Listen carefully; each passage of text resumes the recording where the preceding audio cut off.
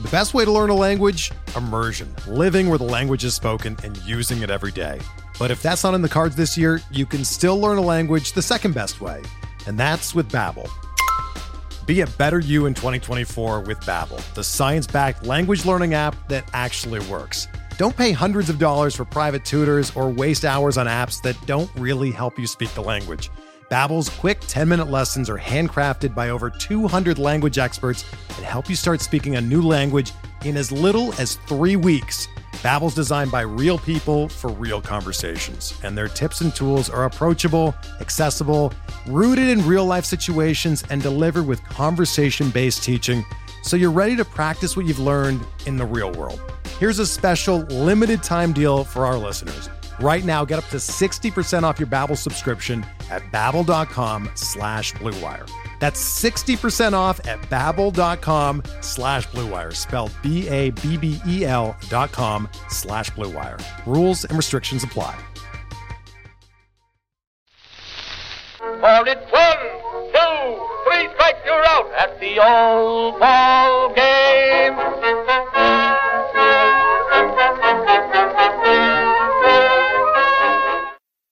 Welcome back to Short Hops and Tall Tales, a pitcher-less podcast highlighting the weird, funny, and bizarre elements of baseball that make America's pastime special.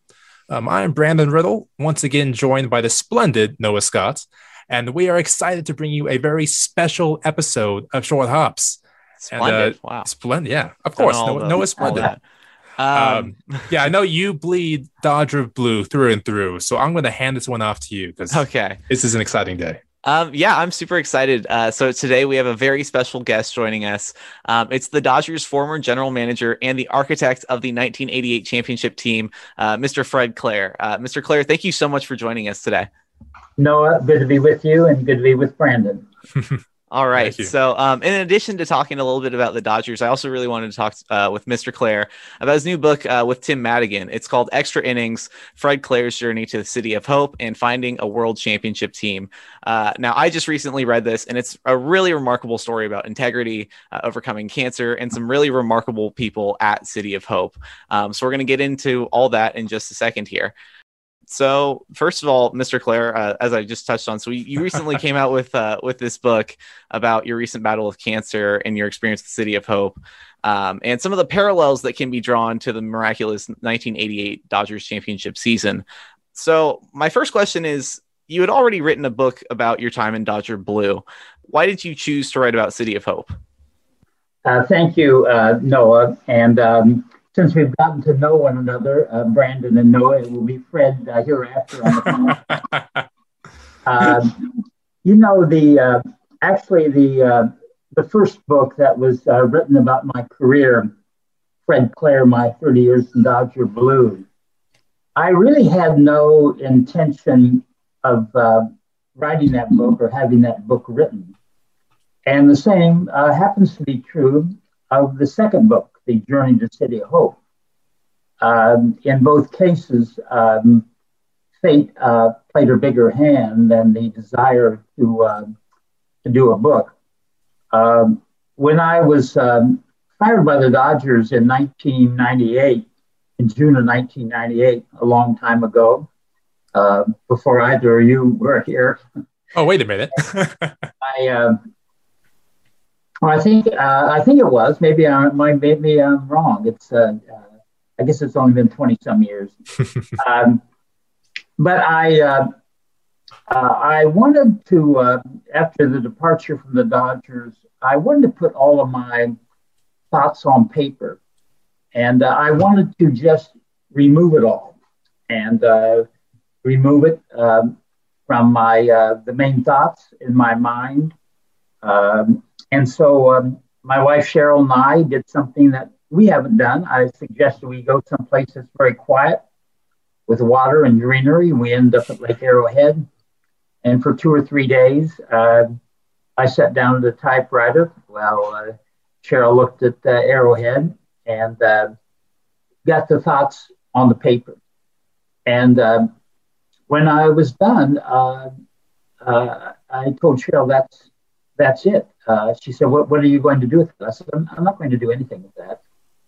I just wanted to remove it from my mind and clear my mind to move on to other things, which I do think is a good exercise for all of us. Well, when the Dodgers team had been purchased, as you may know, by Fox.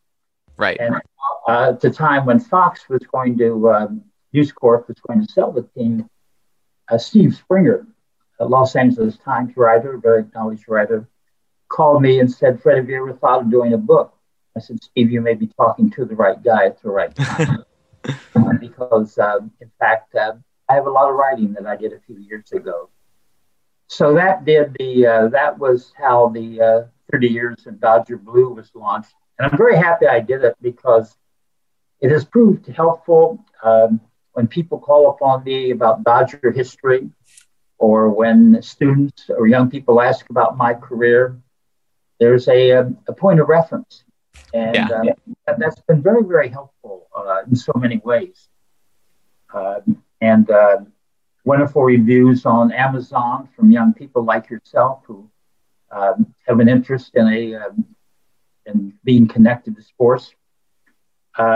The second book was done, I guess it's now been 2 years. I was hit by cancer in my jaw and neck, and had to underwent surgery in 2016.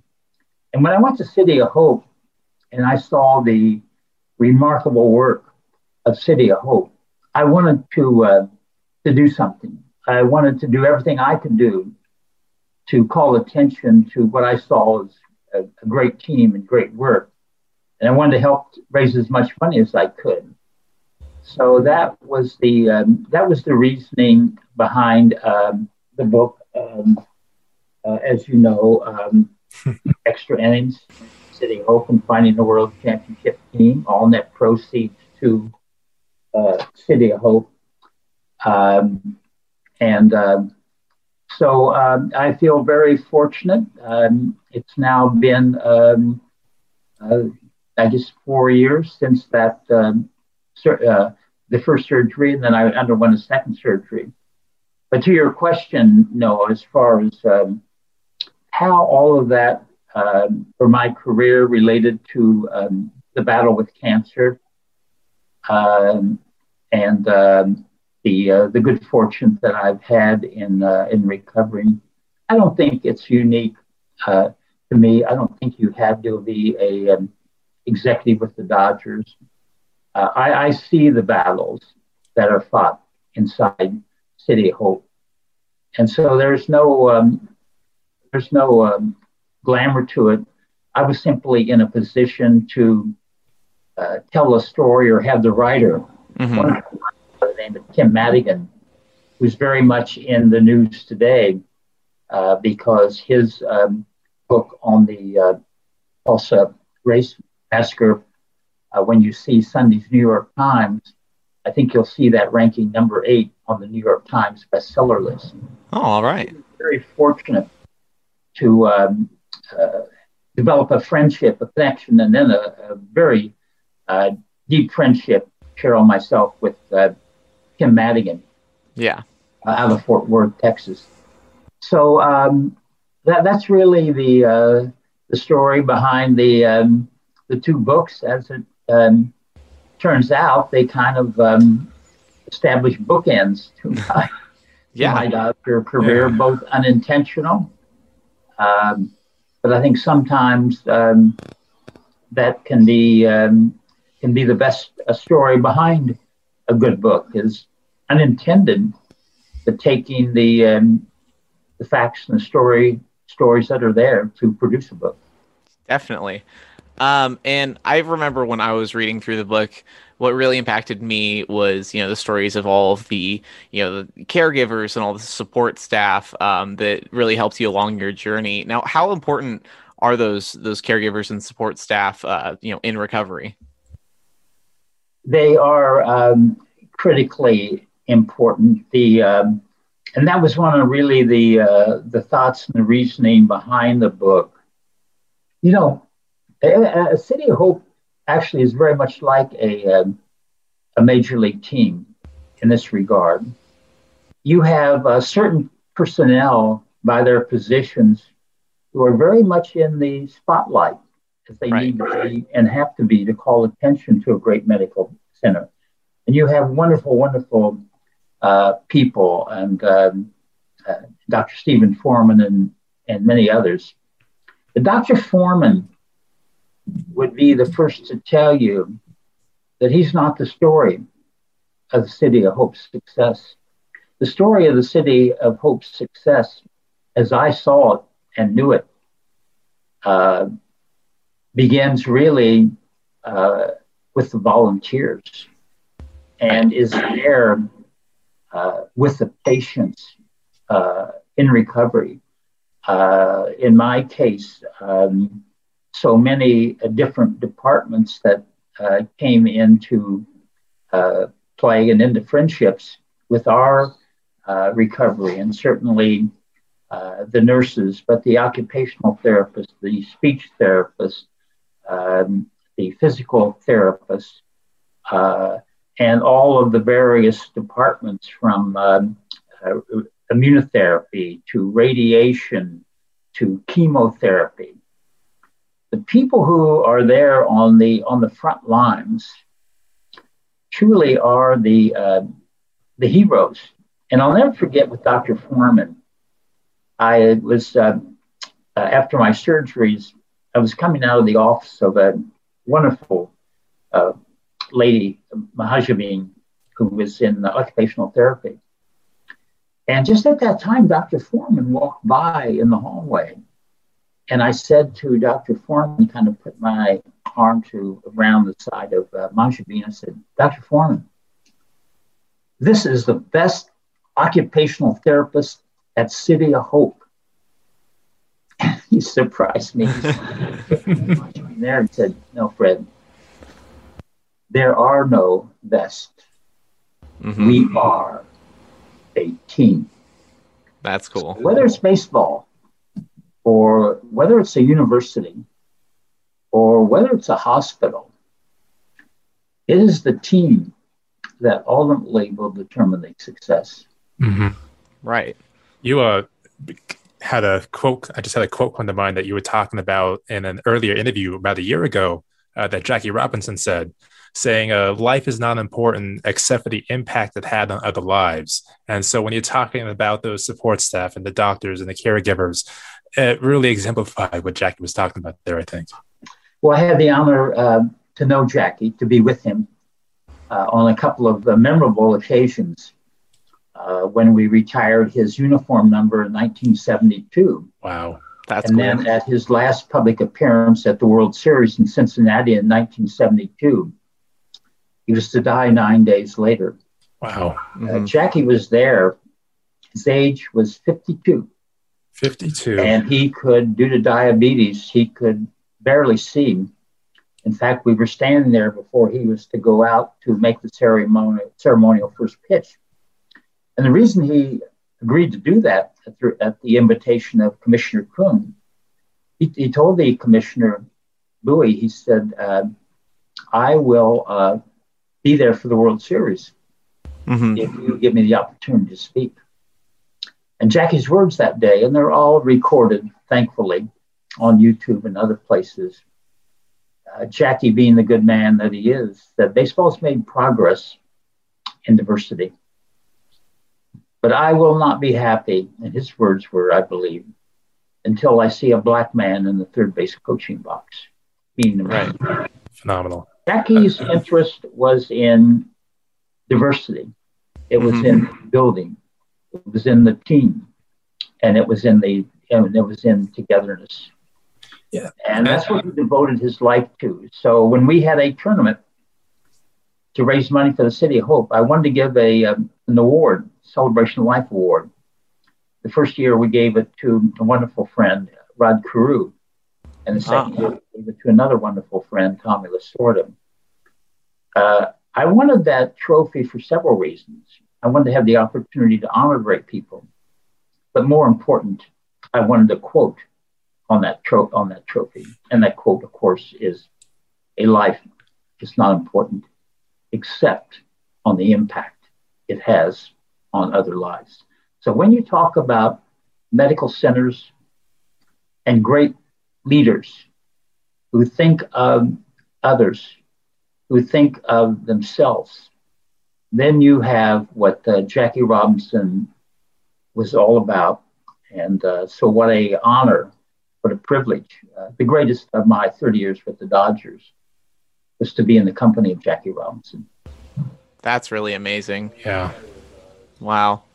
Kind of shifting gears here a little bit. Before you got to meet Jackie Robinson, can you talk a little bit about your journey from being a sports journalist to being general manager of the Dodgers? Because that's not a very traditional path necessarily. What was that like? You give us all hope at Pitcher List now. Well, it began for something that I've used in teaching after Dodger days at the University of Southern California, at Long Beach State, and indeed the honor of teaching at Caltech. It began because my philosophy in building careers is very basic to the point of being trite, and that is follow your passion. What is it you do? What is it you enjoy doing? What do you want to do with your life when you're going to work or making a living every day? Mm-hmm. And I knew from as early as I could remember, growing up in a small town in Ohio, I knew I wanted to be connected to sports. Right. It just, there was no other interest. My dad owned a drugstore. I didn't want to be a pharmacist. Uh-huh. I had the opportunity by the encouragement of my parents that I probably could have chosen any field. But I think early on about coaching. And I think I would have enjoyed coaching as much as I did in working in baseball, because it's all related. Yeah. And you can coach at so many different levels. I didn't have to coach the Lakers. I would have been just as happy coaching a high school basketball team in Ohio. Mm-hmm. But as my in school, as a few years went on, and I was exposed to some writing classes and journalism classes, I saw this could be a way to stay connected. I could stay connected by writing. And that led to a degree in journalism at San Jose State, an opportunity to go to work as a sports writer for first for the Whittier paper, and then for the Pomona paper, and become the sports editor at a very young age. And then to the Long Beach paper, where I had the chance first to cover the Angels, and then in 1969 to take the Dodger beat. In July of 1969, was asked to join the Dodgers. I'd written a letter expressing an interest, but received the opportunity to become the publicity director of the Dodgers, which led me to become the vice president of public relations and promotions, which led me to become the executive vice president, which led me to become the executive vice president general manager, which led me to being fired. So it was quite a journey that I enjoy to this day. My day started with a phone call from a great friend, former Dodger, former Major League manager, Phil Regan, who's now working for the Mets, working for the Mets at my age. Oh, cool. 85. So, but Phil called me because he wanted to talk baseball. And so to stay in touch with the people who were part of the Dodgers, mm-hmm. People who were part of baseball, those relationships don't end mm-hmm. because you leave the game or the game left you. Those relationships remain through the years.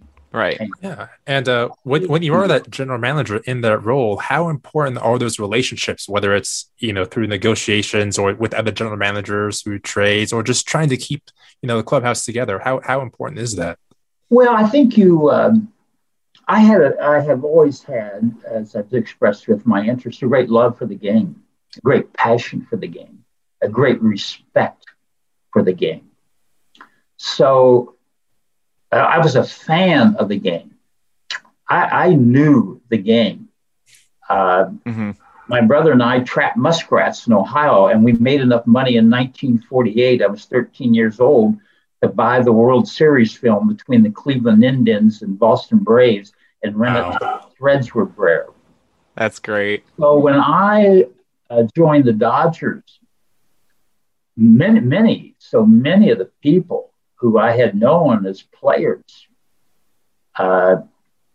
were there, of course, in the game, not only from the major leagues, but my family moving to California, players who played for the Hollywood Stars and the LA Angels of the old Pacific Coast League. So there isn't anything more important in the game, and there isn't anything more important in the business, nothing, than your integrity and your credibility. And along that same path, it is the respect for other people. So I always had great respect for the people in the game. And so it was every day was a joy. There was never a day.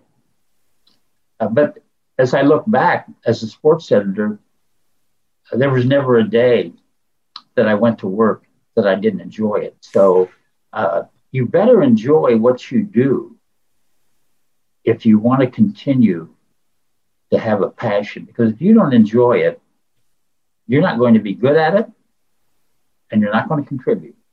Right. And kind of along the lines of, we were talking about relationships in the game.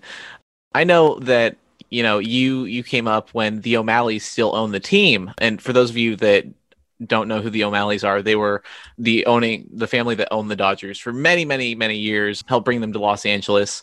And I know that it being a family-run franchise has a certain impact on the organization. So how did the O'Malleys really leave their mark on the organization? Walter O'Malley,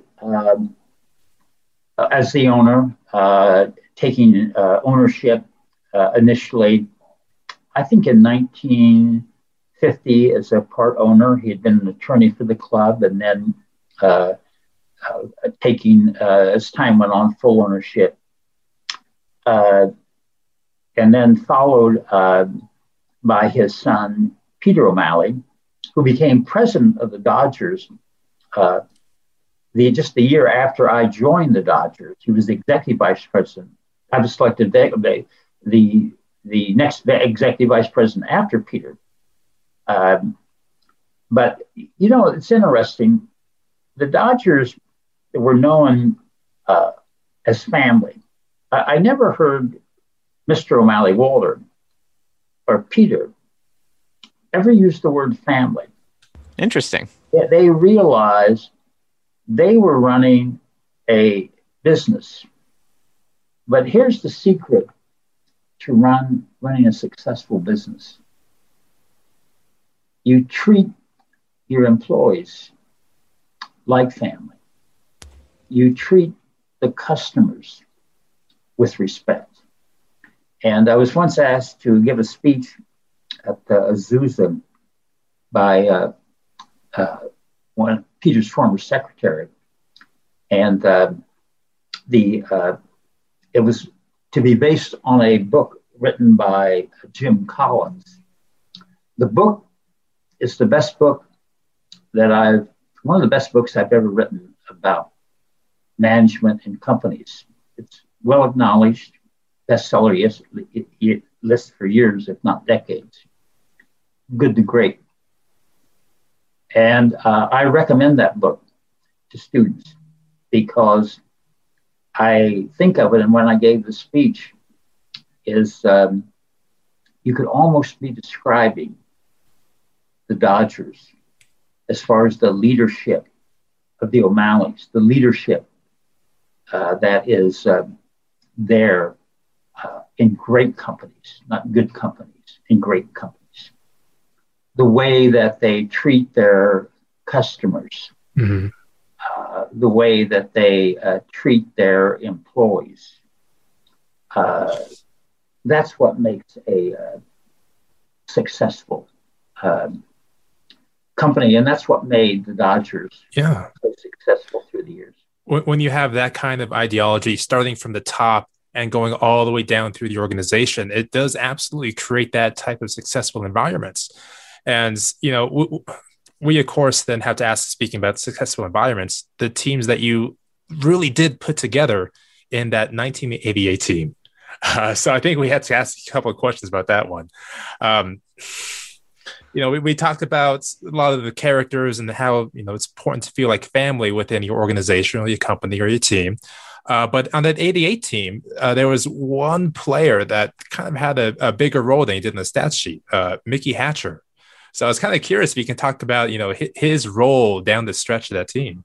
And we also know that you have to go pretty soon here. So we'll keep things short. We want to be cognizant of your time. Mickey was the first player that I ever signed. I took over as the general manager on a very sad note. Al Campanis was asked to resign after an appearance on Nightline. Right. Again, well documented.